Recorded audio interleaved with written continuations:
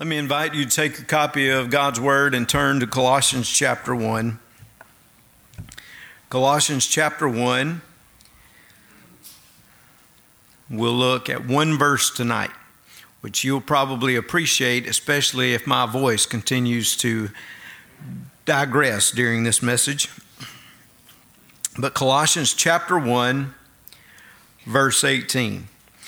We're in the middle of, obviously, Paul's address, or I should say we're getting into the middle of Paul's address to the church at Colossae.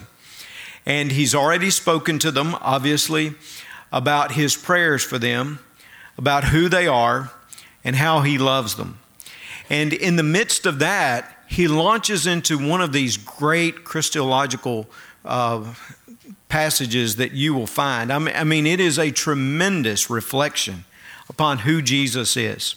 I mean, we could literally just camp out here for several weeks talking about the greatness and the goodness of Christ as it is related by the Apostle Paul to that church in Colossae and how it is related to us today. And we looked at last week where he particularly told us that this Christ that we serve is supreme. He is preeminent over all of creation itself.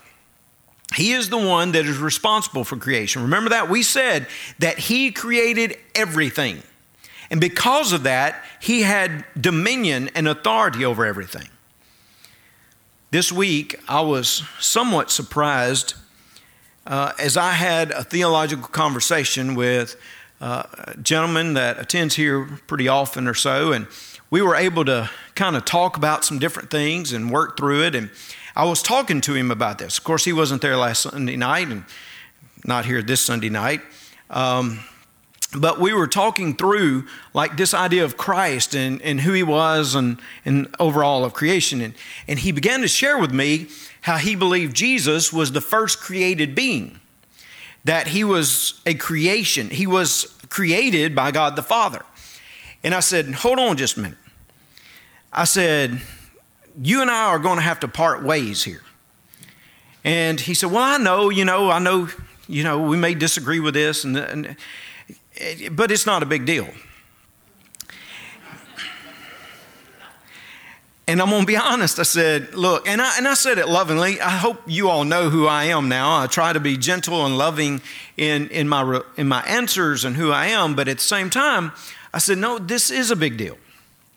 And I pointed him to Colossians 1. I said, man, it is amazing how I just preached on this last Sunday night and how we looked through that. He said, yeah, but you see how he says that he was the firstborn over creation. And I said, yes, understand that is a statement of showing his superiority over all of creation. It does not mean he is a created being. I said, continue reading on, because Paul said, for by him all things. Now, Christ, through him, everything was made. That Jesus himself was the creator. Jesus is not a created being. Jesus always has been. He is the eternal God. He has been from everlasting and he will be to everlasting. He is not something that has been just created or designed by God as a ruler over us. He is God. And it is important for us to get that concept of who Jesus is. And again, I worked through some other passages, obviously, with him, and I probably didn't prevail in convincing him, but obviously he did not prevail in convincing me either. Jesus has preeminence. He has superiority. He has supremacy over all of creation because he is the creator. And that's what we're told by Paul. And Paul is fleshing this out, reminding the church at Colossae about their devotion to this creator. In particular, in verse 18, he moves from the lordship of Jesus over creation to the lordship of Jesus over the church. It's a natural progression for him, because he says, this Jesus is over everything, but also remember, you being the church, that means he's over you. Now that may surprise some of us, because sometimes I think, how necessary was it for Paul to remind the church that Jesus is Lord? I mean, shouldn't they have known that Jesus was Lord? Hadn't they accepted Christ and been saved? Hadn't they come to a place in their life where they had said, yes, he's the boss? But yet Paul knew. He knew humanity. He knew humanity's nature, did he not? And he knew that we needed to be constantly reminded that Jesus is Lord, and we need to be constantly called to submit ourselves to his lordship. Because what happens is often we kind of take over our own little worlds, and we want to control those things. We want to make the decisions. We want to be the ones in control. And how often do you and I have to come back and say, God, I'm sorry I tried to take that over. God, I'm giving this back to you because this is yours. You know what? It was yours before I ever gave it to you anyway. So I'm just going to leave it here with you because you are Lord. And I'm going to let you direct my thoughts, and I'm going to let you direct my speech, and I'm going to let you direct my actions. We have to be reminded, do we not? I know this guy does, because he can be a hard-headed individual. He can find his own way to do things, and he can do it in his own power too often. We have to be reminded that he is the authority over us, even the church itself. So listen to what Paul says. Paul said, okay, he's Lord over creation. All things consist through him. All things were made for him. And then in verse 18, and he is the head of the body, the church, who is the beginning, the firstborn from the dead, that in all things he may have the preeminence. He said, Jesus is the head of the body. Obviously using this analogy of the body that we see in Scripture, that the church is like the body. Now, it was interesting to me as I studied for this message and looked in some different areas that the Jews had this kind of strange concept that all of humanity made up the body of Adam. It was weird kind of reading through it, just to be honest with you, but Jewish history, they would kind of look at humanity as a whole, that we are the body of Adam, that Adam was like the head of, obviously, creation. So they would think of that in a sense of origin. We all originated from Adam. Also, what I found interesting is that a lot of those Greeks and Gentiles, they also understood like public or social institutions identified as bodies. For example, the Stoics, who were philosophers of the day, said it was kind of like you were part of the body of this nation. In other words, you had some type of responsibility to a nation or to a group, so you were part of a body. So you had all this stuff circulating out there about what a true body was. And I think Paul was very familiar with what the Jews taught and also even what the Gentiles taught. But here he comes and says, let me put it in perspective, folks. He said, it's not about a political or social institution. He said, it's not about even springing forth from the line of the first Adam. He said, the body is the church. The church being the called out ones, literally. Remember, if you break it apart, that's what it means. The called out ones. The church is the body. And Paul will use that analogy. He'll use it with the Romans. He'll use it with the Corinthians. And he'll talk in those passages more about the interconnectedness that we have as a body, right? And how dependent we are upon one another. In those passages, he really points that out and reminds us. Like you and I, we need each other. Correct? Hey, you sitting on this side, look across at that side. I know you've never probably spoken to some of these people. But just look at them and say, I need you. Would you do that? Okay. Now, this one's a little more stubborn group on this side. I'm sorry, you have Bill Cox that kind of tilts everything this direction. All of you all look to this side and say, I need you. Okay, that's good. That's a good start to this. I was telling somebody this morning, one of our deacons was chosen to serve the very opposite gallery from where he sits when he served the Lord's Supper in the 9 o'clock service. And I told him, I said, look, this is your prime opportunity to introduce yourself to those people. I know you've never been across to the other gallery, but you need to introduce yourself. When you pass the plate, just tell them who you are. Of course, you've been here 40 years, but tell them who you are and tell them you're a deacon, okay? Do that. But we need each other. And that's what the other passages in particular point out. The body is interconnected. You have to have a hand. You have to have a foot. You have to have a heart. You have to have all these different parts of the body. And in those passages that Paul will relate to us, he'll talk about gifts and giftedness and how we all have our purpose and plan and how he wants to use us for the body of Christ within the church. So that's the emphasis there. But here, he uses this idea of the body, but he reminds us that the head and the head alone is Jesus. Like all of us can be parts of the body. All of us can have our own functions, but no individual in this place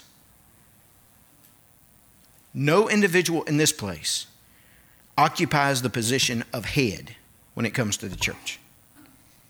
Jesus is the head. I love the way it's stated in the original language. Went back and read through it even this afternoon. Verse 18. And he himself. The way it's stated grammatically is like an emphasis upon Jesus. Like he himself is the head. There's no question about this. There's nobody else that's to be confused with the head of the church. He himself. The head again means the authority. It means the origin, that which gives life to the rest of the body. It is the source, as you understand it in the original language and in the New Testament. Well, what is he the source of? Obviously, if he is the origin, he is the head, that means he gives unity in the church. Like if we all come from the same source, then that means we're unified as a body. And he's brought us together. And again, in those other passages that Paul will speak about the body, he'll talk about the diversity when we all have different gifts. But what will he always come back to? He'll come back to the unity that we have as a church, as a family of God, as in particular this analogy, the body of Christ, that we have unity together. We have unity together because we have the same head. Right? It's his mind.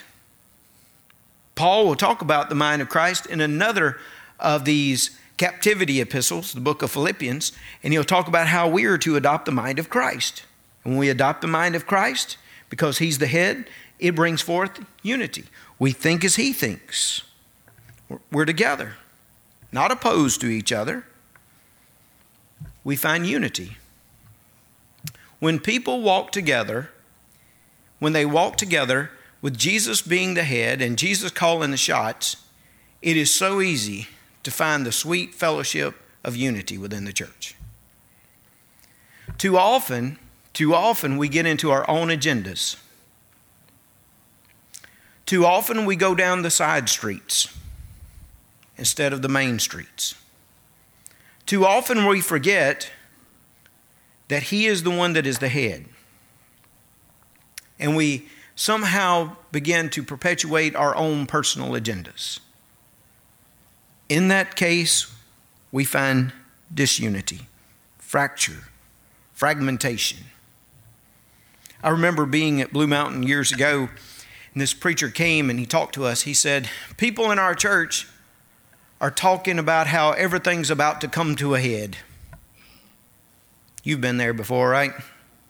Just kind of was bubbling up, the issues, the things that were not being dealt with. And all. It's about to come to a head. And I'll never forget what another pastor said. Well, if they'd only bring it to the head, to the head who is Jesus, maybe those things could be resolved and unity could be maintained. Because that's what we need to see, is that we bring things to the head. the head, the authority, the origin, and we have unity together. I will say that if we don't recognize the preeminence of Christ here in this place and maintain unity, how do we expect people in this community and people who are unbelievers to somehow think that He is as preeminent and glorious as He should be? It is from a unified church that we will find our strength. I spoke about it here the other day, and I will continue to encourage it and ask you to pray for it, because for 5+ years, God has given me some of the most blessed moments of ministry here, partly because of the unity that I have seen in this congregation. We should never take it for granted. Because you know what Satan will do? Is he will come in and he will do whatever he can to accuse the brethren, to slander the brethren. He will come in to try to get the brethren and the cistern. Let me just say the cistern, okay? I don't think it's a word, but it's okay tonight. I'm on a lot of steroids right now, all right? That he brings all of us together. What Satan will try to do is come to all of us, and he'll try to get us to listen to him and to listen to his deceits, instead of us being directed and guided by the head of the church, who is Jesus Christ himself. He is the source of our unity. He is the source of our power. Because if he is the origin, if he is the head, if he is the authority, then that means he is our power. The reason, and I'm going to get more into this in a moment about his resurrection, but the reason that we are together is because he has made us a new creation. We are a new humanity. What do you mean by that? Well, one who has experienced Christ Jesus is now a new creature in him. He has made us new. We're a new group of people. We did not know what true life was until Jesus put us together, right? You and I were lost, and all of us were individualized, but when he put life within us, he brought us together as a people. And we are a new creation.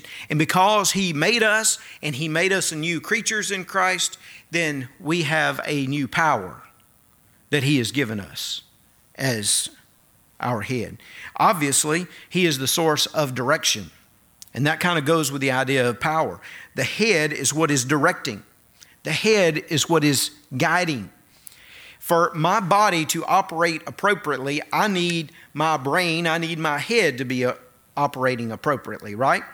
If I'm going to be empowered to do something, or if I'm going to decide to do something, I've got to be given instructions by the head. I've got to think it. It's got to go through my life, and I've got to do it.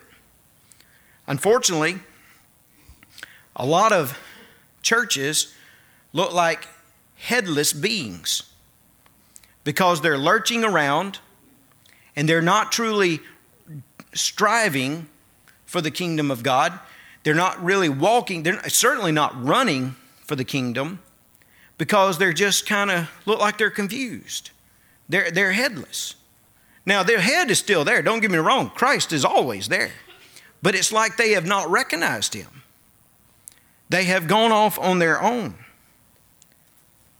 That is the reason that Paul had offered that prayer earlier that we looked at, where he prayed that they would have wisdom, discernment. Remember, we talked about that a few weeks ago.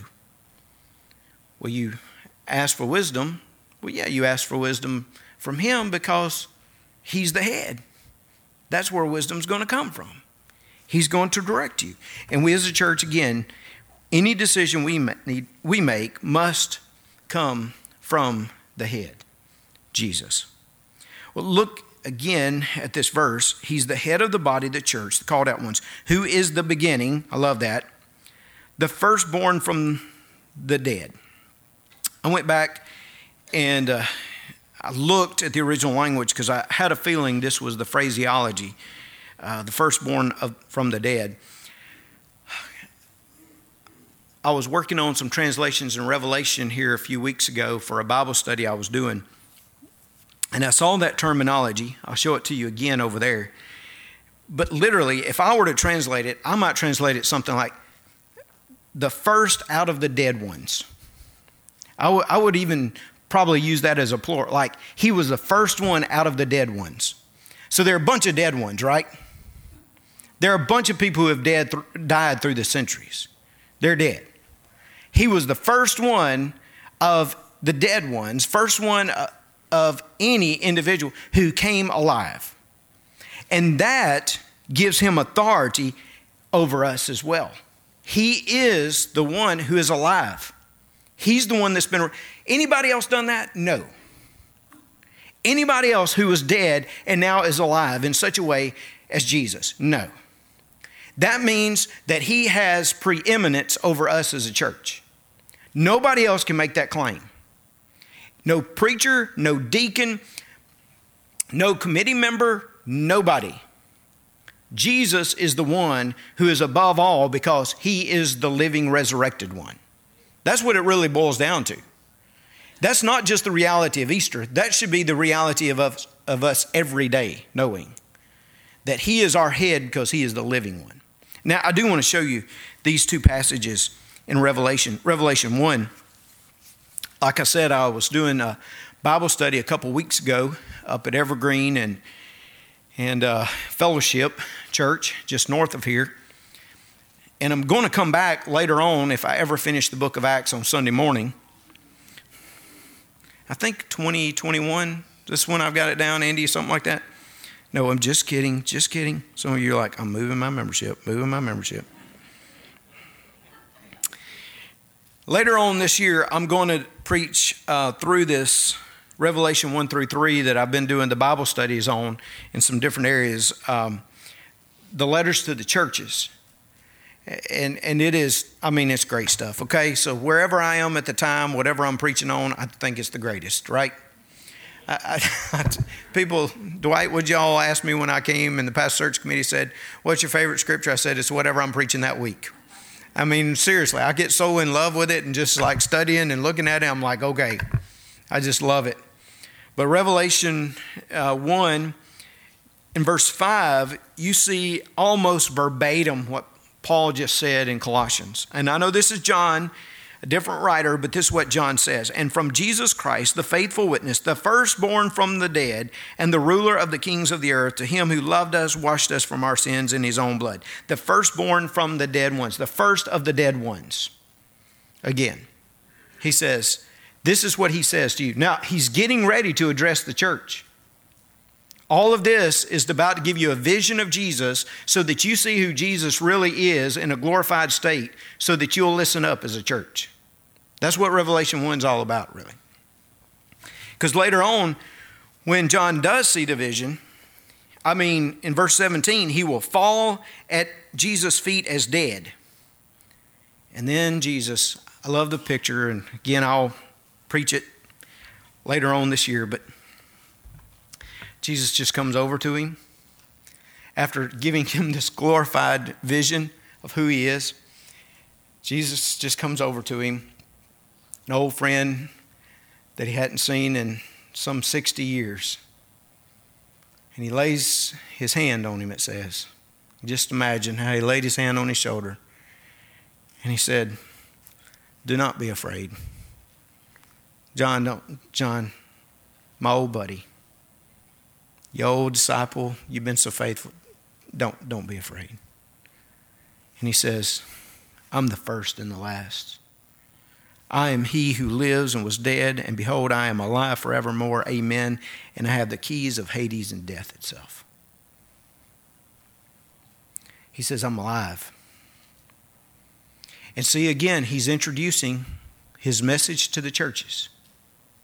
Just like Paul back here says that Jesus is the head of the church, you and I need to realize that he is the living one and he has the right over us, the right to make any claim on our lives, the right to demand any type of obedience that he wants from us, because he is the living one that has the power of life and death itself.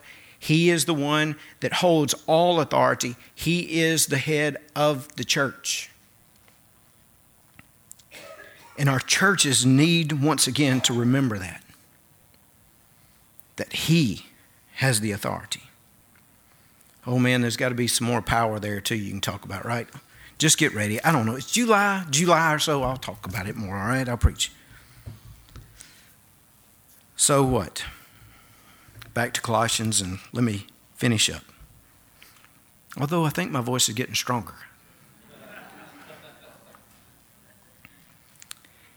The firstborn from the dead ones, the first out of the dead ones, that in all things, he may have the preeminence. Some translations would say, so that in everything he might be first. In everything. And that clause there, that in all things, it is a statement of purpose.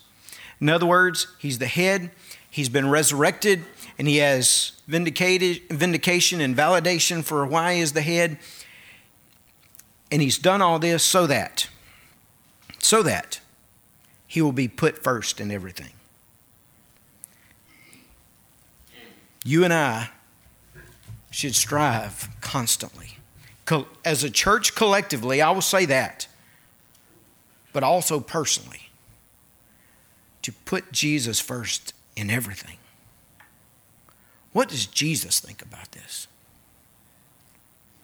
You know, I do value our Baptist polity of the autonomy of the church, that each believer has a voice in the church because each believer has the Holy Spirit residing within him. I am grateful for that. But we must never forget that it is not about committee's opinions. It is not about deacons' opinions. It is not about pastor or staff opinions. It must be about Jesus' opinion. We must not forget his lordship over the church. While we all have a voice, he is the Lord. I remember some years ago, a church broke off. Well, there were some people broke off from a church and started their own. They felt like they had been mistreated, which I understand those things happen. They went and formed a new church. And that was their prerogative.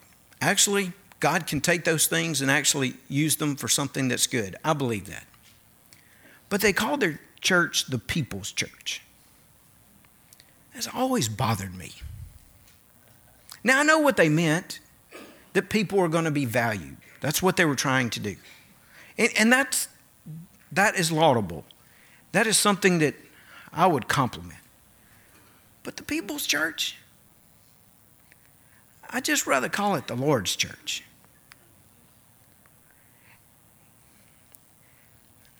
Because he has to come first in our thoughts.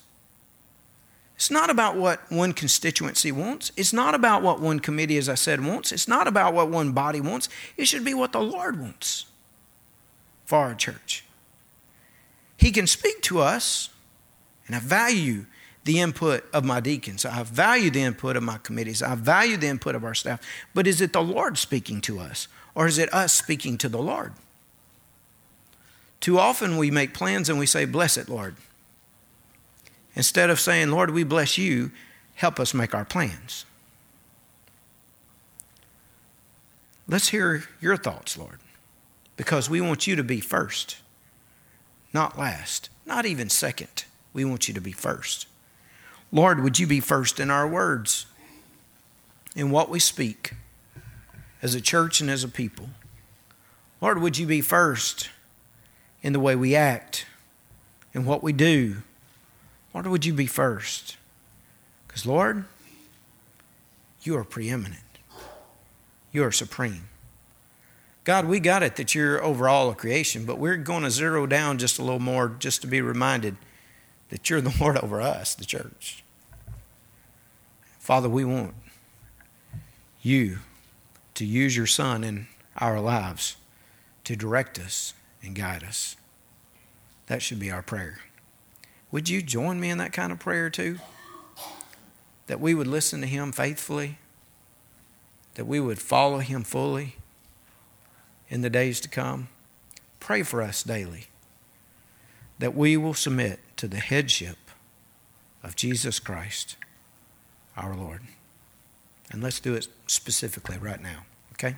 Let's pray.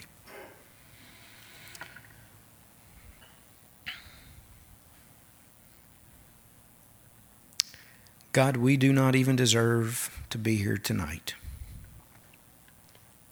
We don't deserve the salvation. We certainly don't deserve the great ministry that you've allowed us to experience. We don't deserve the blessings in our lives. But oh God, how gracious you've been to us. How grateful we are for your Son, the Lord Jesus, that you sent Him to die, that you sent Him to bear the penalty that we could have never borne alone. And that, Lord, through that, we have release from sin, we have forgiveness. And God, thank you that 3 days later you raised Him from the grave to be the first out of the dead ones. And Lord, even in that statement, to be the first, that means there are more to come. God, thank you for the hope that you've given us through this Jesus. But God, I pray that we would not only be grateful, but that great gratitude would be demonstrated in our devotion. God, that we as a church and as a people right here in this place, we would commit ourselves daily to listening to you. Not to the agendas of the world, not even to the agendas of certain groups within our church, but Father, that we would hear you. Father, I pray that we would recognize you first in all things that we do here. And even as we leave these doors, that you would help us to be the people you want us to be. Tonight in this place, once again, afresh and anew, would you allow us to bow to your Son's headship?